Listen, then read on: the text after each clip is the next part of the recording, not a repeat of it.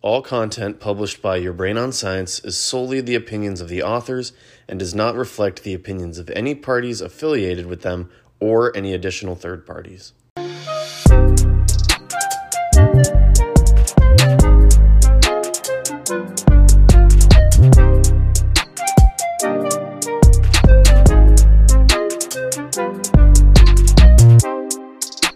Hello. Thanks for tuning in to another episode of Your Brain on Science. This week, we're doing a quick Journal Club episode on a recent exciting article, the acute mood elevating properties of microdosed LSD in healthy volunteers, a home-administered randomized controlled trial by Murphy et al. Yeah, so this was just published as a pre-proof maybe a week or two ago. So naturally, we thought that we would break this down for everyone. If you haven't been following along with Your Brain on Science, you should go back and refer to our episode on microdosing, which I think was our last episode of last season, where we do a comprehensive breakdown of the current literature at the time of that episode. So this episode I'm talking about also included the mention of a so-called white paper, which refers to non-published or peer-reviewed findings that are typically sent to the investors of a company that are sponsoring a trial. We discussed how the preliminary findings were interesting and that the data showed was maybe a little bit confusing.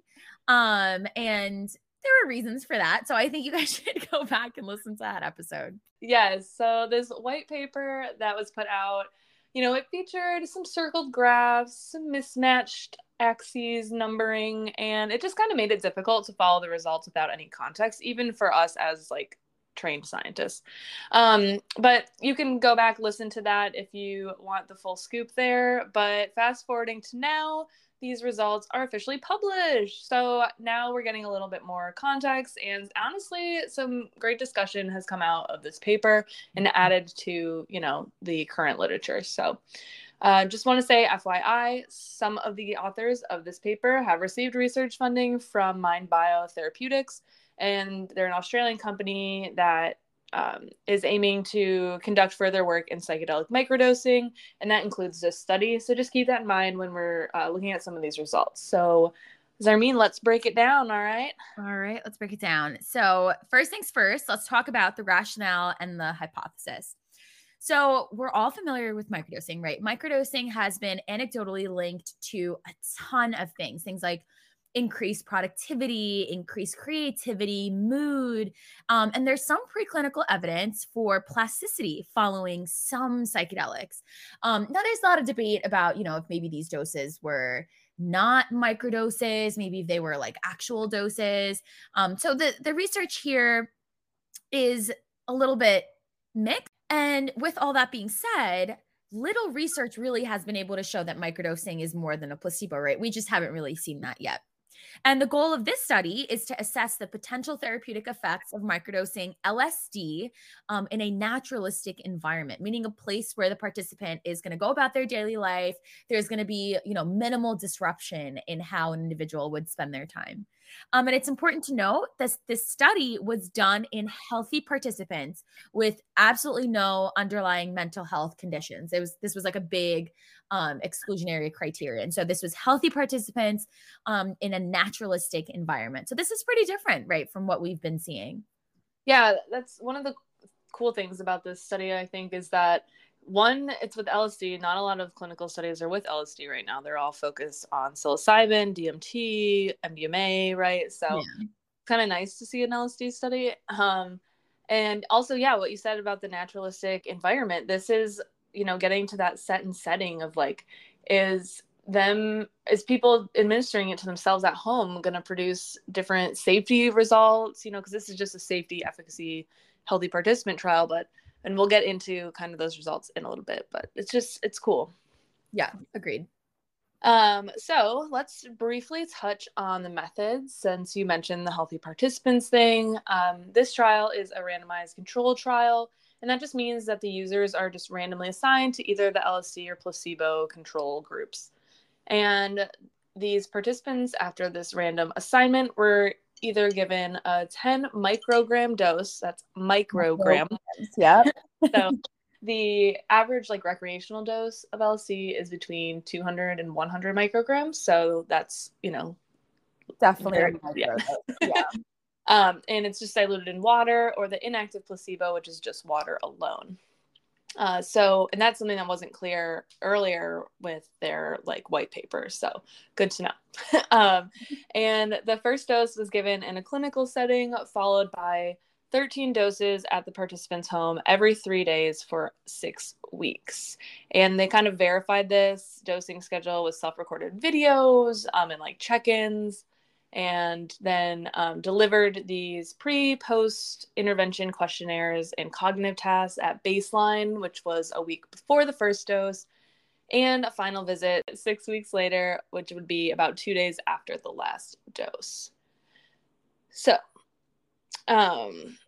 that is kind of like the meat of it. Like, the pre-post intervention questionnaires are important for some of the data we're going to talk about later. They not only did that, they did a variety of other questionnaires. Expectancy questionnaires were administered on the treatment visit, with a matching retrospective questionnaire at the final visit. They also looked at adverse events, blinding data, and a daily visual analog scale measure was collected and sent to participants by text message every night. So this is kind of keeping up with just how they're feeling and like on the post days and the dosing days.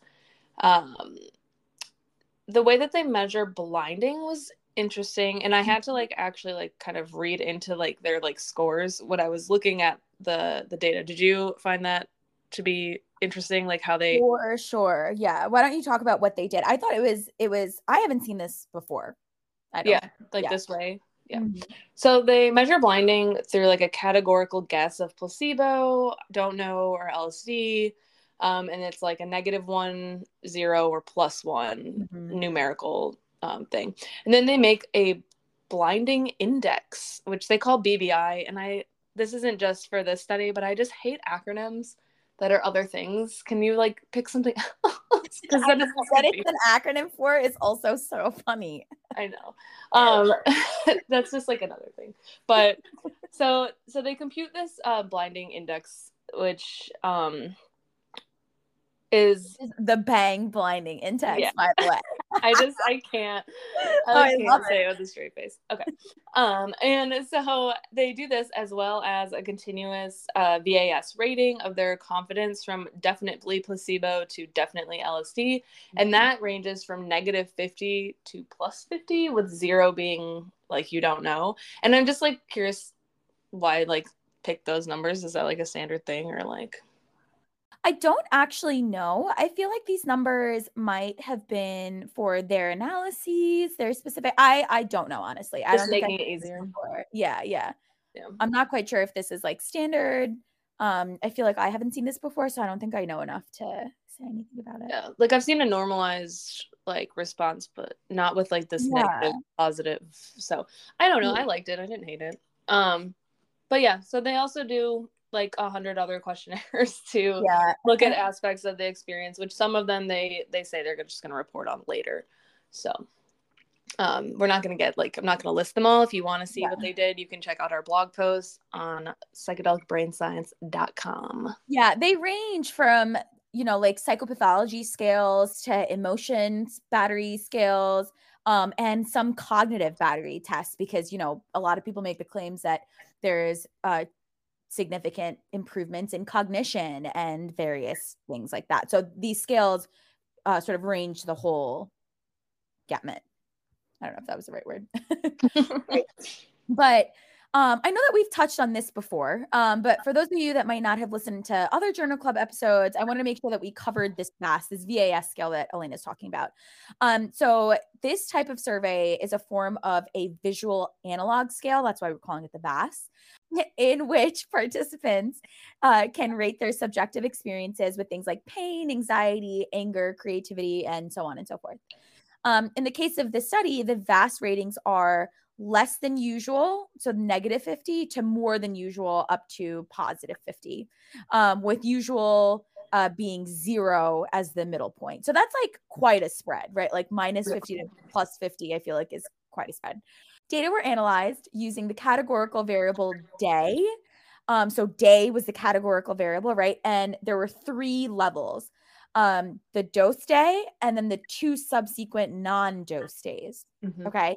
And this was repeated 14 times throughout the trial. So now that's getting a little specific, but just keep that in mind when we're looking at the results.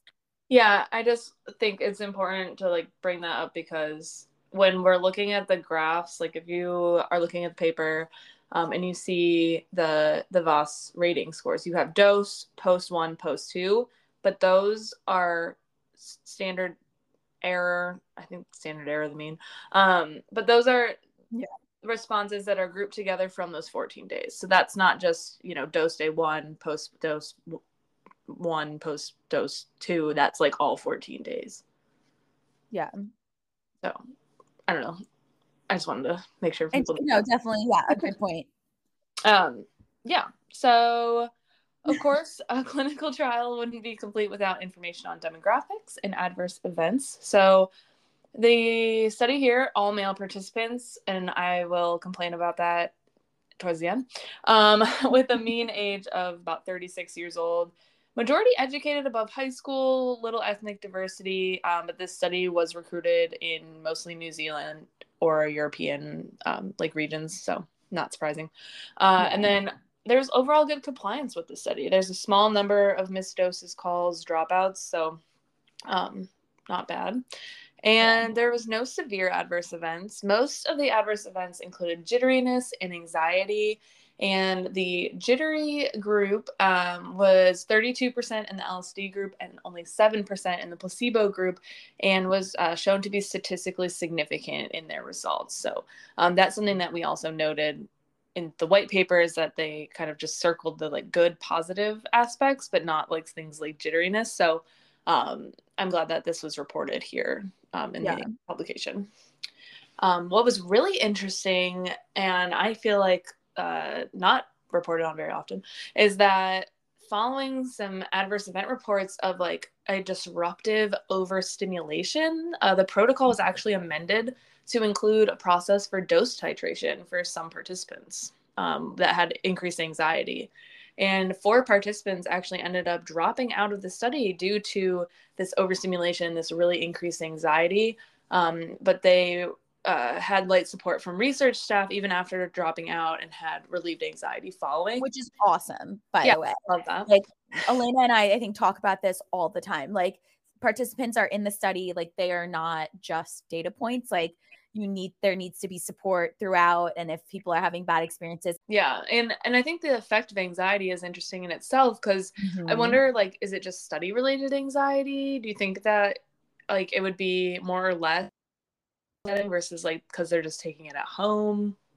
Well, interestingly, so my lab, we haven't done studies with LSD, but with a lot of psychedelics, there are, acutely when you take a larger dose, I mean, this isn't clearly known about microdoses. When you take a larger dose, there's an increase in your stress hormones immediately following the psychedelic administration. So acutely, there's going to be a little like bolus of anxiety that people feel. So I wonder, if at these small doses, like these microdoses, this is enough to produce an increase in corticosterone. No, corticosterone is in rodents. What is it in humans? Cortisol. Cortisol.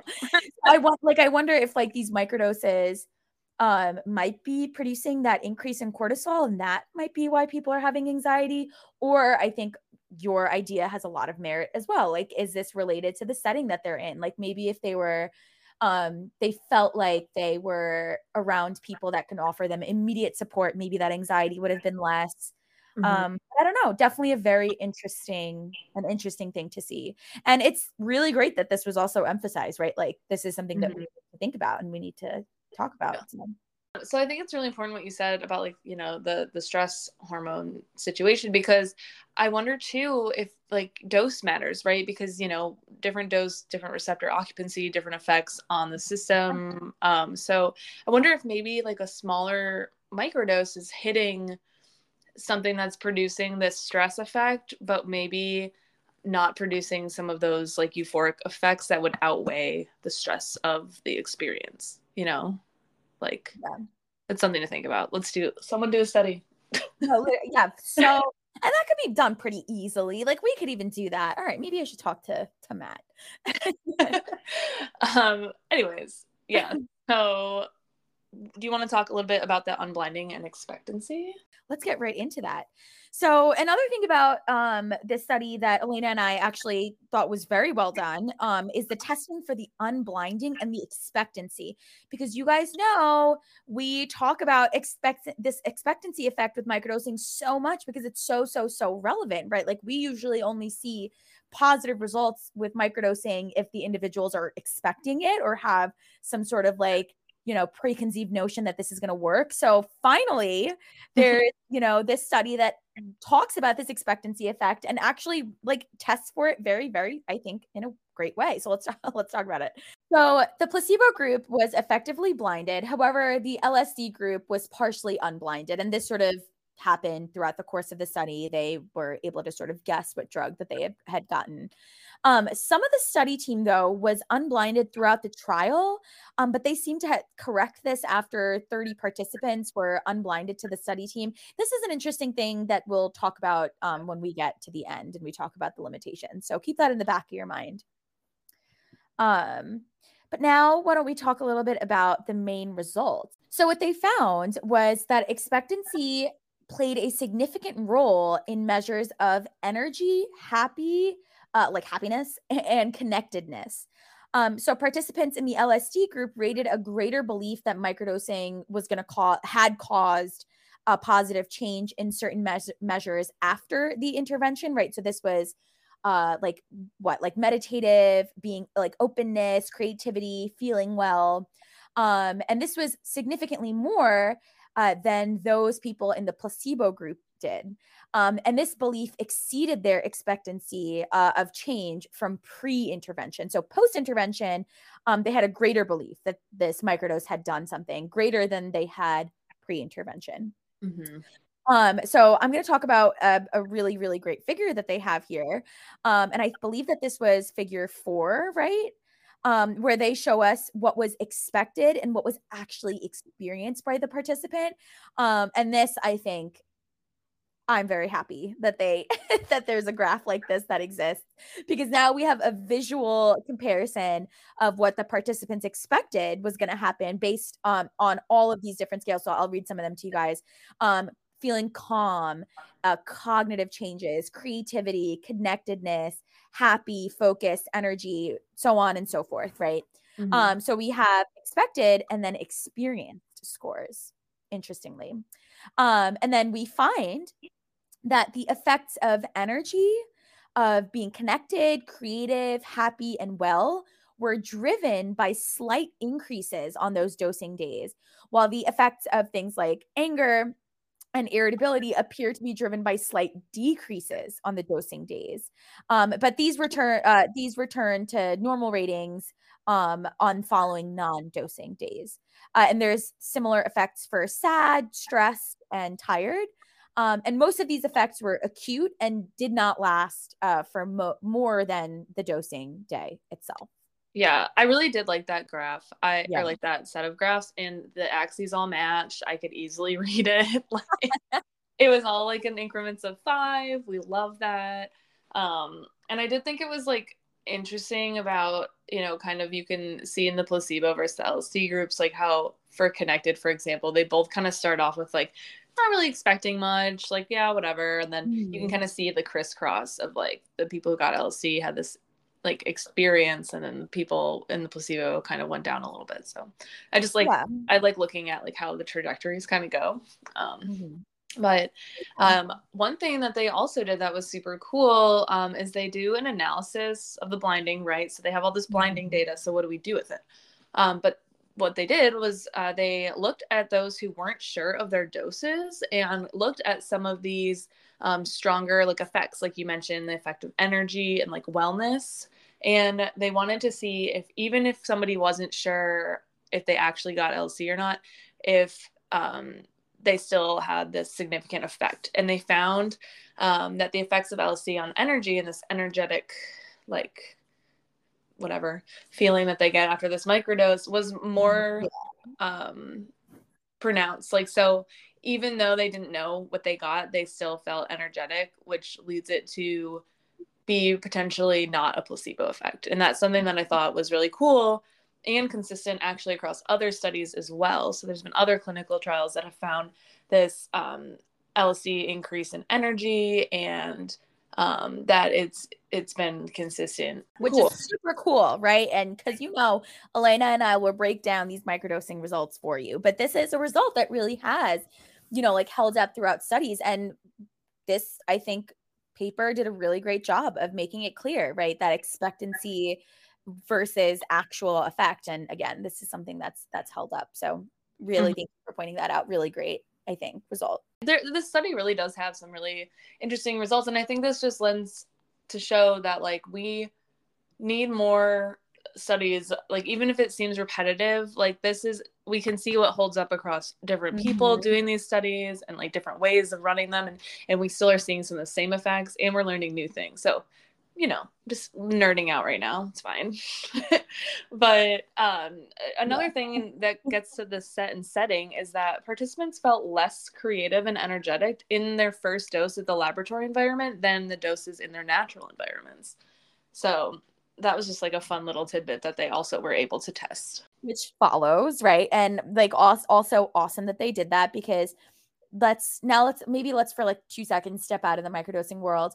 All these clinical trials with psychedelics and different types of, psychedelic assisted psychotherapies, it's all happening in a clinical setting. Like, granted, they try to make the rooms as nice and comfy, as soft as possible with pictures and whatever. There's still, elements of the room that are going to make it feel more clinical. Like, simply having, like, 2 individuals, like, hanging out, in, like, a more, like, formal setting is going to put you less at ease, right? You're not in your own home. You're not in the naturalistic environment. So I think interesting that someone looked at this with microdosing. Like, is there an effect on something even like microdosing? And what did they find? That, yeah, there was.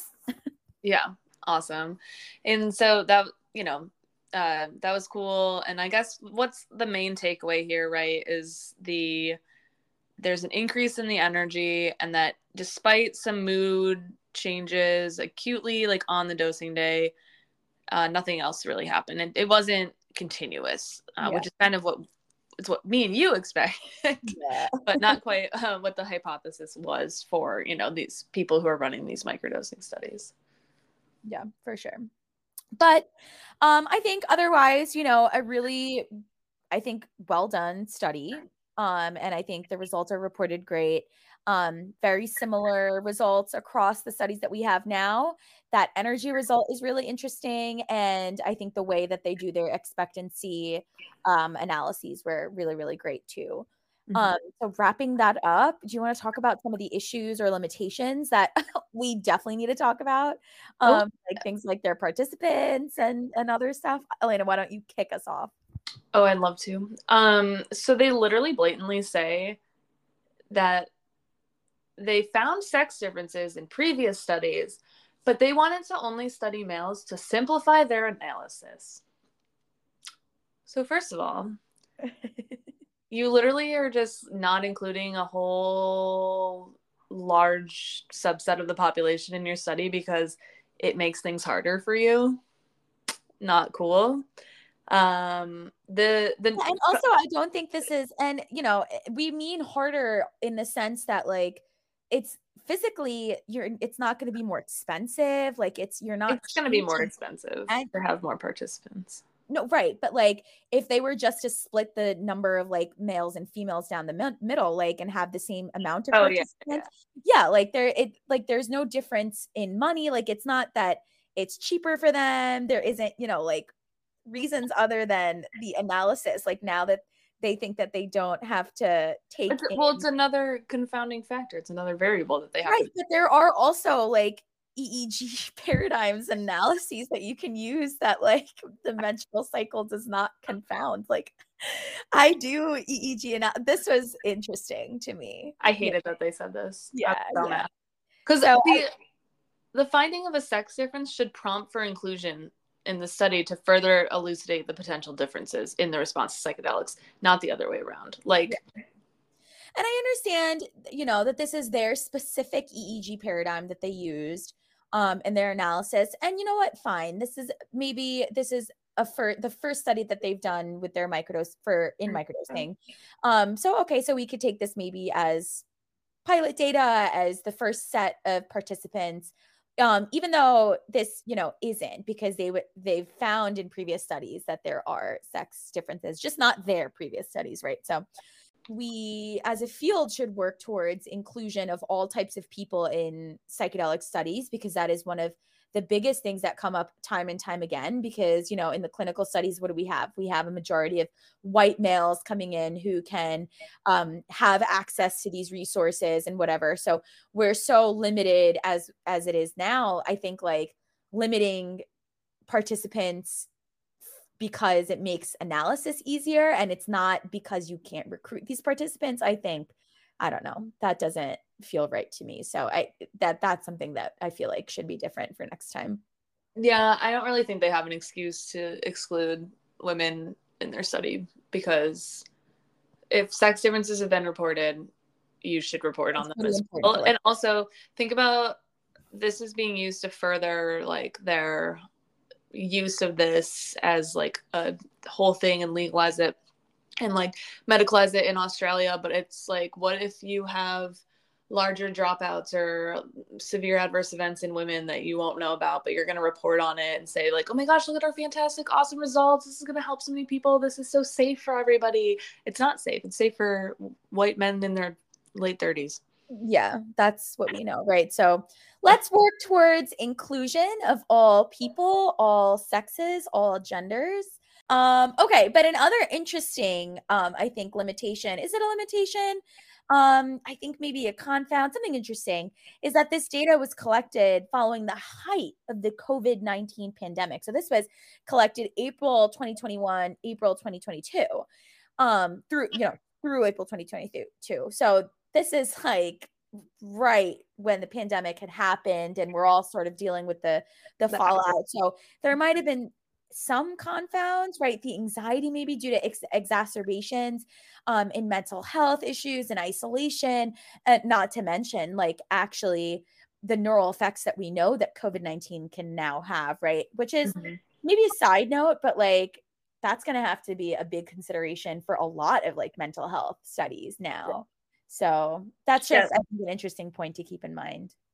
For sure. Yeah, I just thought that was like something I don't really think about, is the time frame that like data is collected. So, well, I mean, I don't think we've ever like lived through like a big enough event for us to, like think about it. Yeah. Like this has impacted the collective psyche of the world. Like we all experience this. Like that's crazy, right? Like you look at like the wars and you can follow sort of like changes across generations in that way, right? Like, and it's so interesting. And we're gonna be able to do the same thing with COVID-19. And this is a bit of an aside, but my friend does developmental, she does like developmental neuroscience. And so she follows like babies across their lifetime. And also like the progression of autism, like developmentally. And they like have had to make really big notes and like changes like having to do with the COVID-19 pandemic and keeping things in mind. And I think, I don't know, very interesting. But that was a huge aside, and I think a very like something all of us experienced. So it was a little weird. But anyway, let's keep going.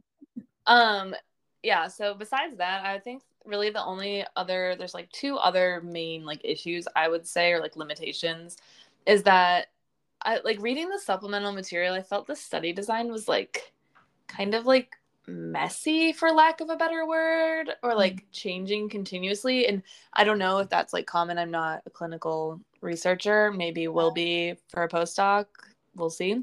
But I'm open to learning more about it, so please correct me if I'm wrong, everybody. But like this is just an example, right? They state that 3 of the participants received 15 doses instead of 14. They also note that this, like how Zarmeen mentioned earlier, this unblinding of the study team was done like halfway through Yeah.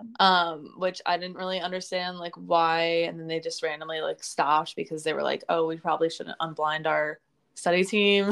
And then this I thought was like kind of ridiculous and made me think about like how often does this actually happen in other clinical trials, and maybe we should be more diligent with this. But they found that a study participant was let into the trial despite fitting into exclusion criteria, but it wasn't discovered until the entire study was completed. Interesting. So I'm just like, okay, maybe we need to like tighten up a little bit or something. That's interesting. I wonder like what the exclusion criterion was. I don't think that I looked. Yeah, they didn't say like which specific thing they like. Yeah.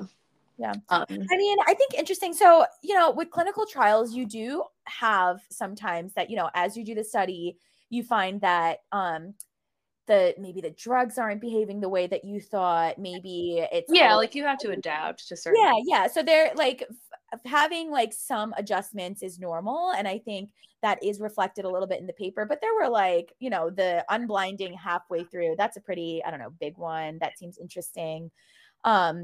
So some of this is definitely warranted, but it was, I think, a lot of changing. So that's just why we note it. Mm-hmm. Yeah. But any other comments, Armin? And we can include here. Yeah. So I think actually, so in figure 2, in the main text, it's actually their main measure of this study, right? So figure 2 is the big takeaway. And the figure is actually a little bit hard to read. So considering like all the axes are on a different scale. They did not take our advice. Yeah. Making it seem kind of like there were more or less effects than they're actually present. But interestingly, the other figure of the main text, which shows the expected versus the experience that we just talked about, shows similar data, but their scales are all the same. And that simplifies the data, Yeah, and just looking at both of them, it's like, why didn't you do it for both? I don't know. Yeah, I wonder, I mean, I'm not quite sure. I wonder if like physically the ticks would look ugly or it was an aesthetic thing. I don't know. But we are fans of having the same axes. If you're looking at things across across a graph, all the plots should be the same. All the subfigures should be on the same axis. That's just, I don't know, something that we get drilled into our heads. Yeah. So, yeah. But hey, whatever. There was also another thing. So they mentioned the range of their effect size. So now effect size is is it a statistical measure? I think we can call it a statistical measure. Mm-hmm. So effect size tells us something about how big the effect that you're looking at actually was. And it was a pretty large range. And this suggests that, we probably need more we definitely need more participants. We need more research. A range being large just tells us that there's a lot of variability, right? Yeah. And it was like a large range, but in the small effect size. So their effect size was like not very good, and it was ranging throughout their different measures. So great obviously more research needed. Yeah, for sure. Yeah. So, overall, I think this was an awesome paper. We really enjoyed reading it and sort of reviewing it. I think this is a body of work that adds which is a very important contribution to the microdosing literature as it stands. And the group reports that the use of at-home LSD in these participants is relatively safe, both physiologically and psychologically, so having to do with your body and your mind. But they did note that there might be some increased risk of anxiety and overstimulation associated with, microdosed LSD. Yeah. And, the data suggests that there is a large blinding and expectancy effect. But hey, we're just happy finally that someone tested it transparently. So, kind of what me and Zarmeen would expect, but we're just happy to see it, in the main text, like right front and center. Mm-hmm. I wish, some more of that analysis, like they show like the big, like experienced versus expectancy, like figure, but there was a lot of other analyses that they did that was in the supplemental material. So if you'd like me to send that to you, just shoot us an email. But I do appreciate the explicit recognizing of like the current benefits and safety are untested, and that caution, should be taken with repeated use. Yeah, for sure. So great study, I think. Good results, interesting results, kind of expected results, right? But I think we need more literature. So I hope studies like this keep coming out. But thank you guys for sticking with us throughout this. You all have heard now about our Patreon and our YouTube. So please consider subscribing. There's a lot of fun, exclusive content. Elena and I are, I don't know, we like to think that we're the funniest people ever. So we have a lot of outtakes. We have a lot of other content for you guys. So subscribe and you'll get to see all of that. And very excited for Bicycle Week coming up. Elena, we've got a lot of really cool stuff coming. So that Zarmeen mentioned our Patreon and our YouTube channel. So everything will be up and running on Bicycle Day. So please, go check that out. And, we're going to have Leonard Picard on the podcast. We're going to do a 420 episode. And then we're going to talk to a journalist about some stuff with maps. So, just stay tuned and engage with us. And we're really excited. Woohoo! All right. See you guys.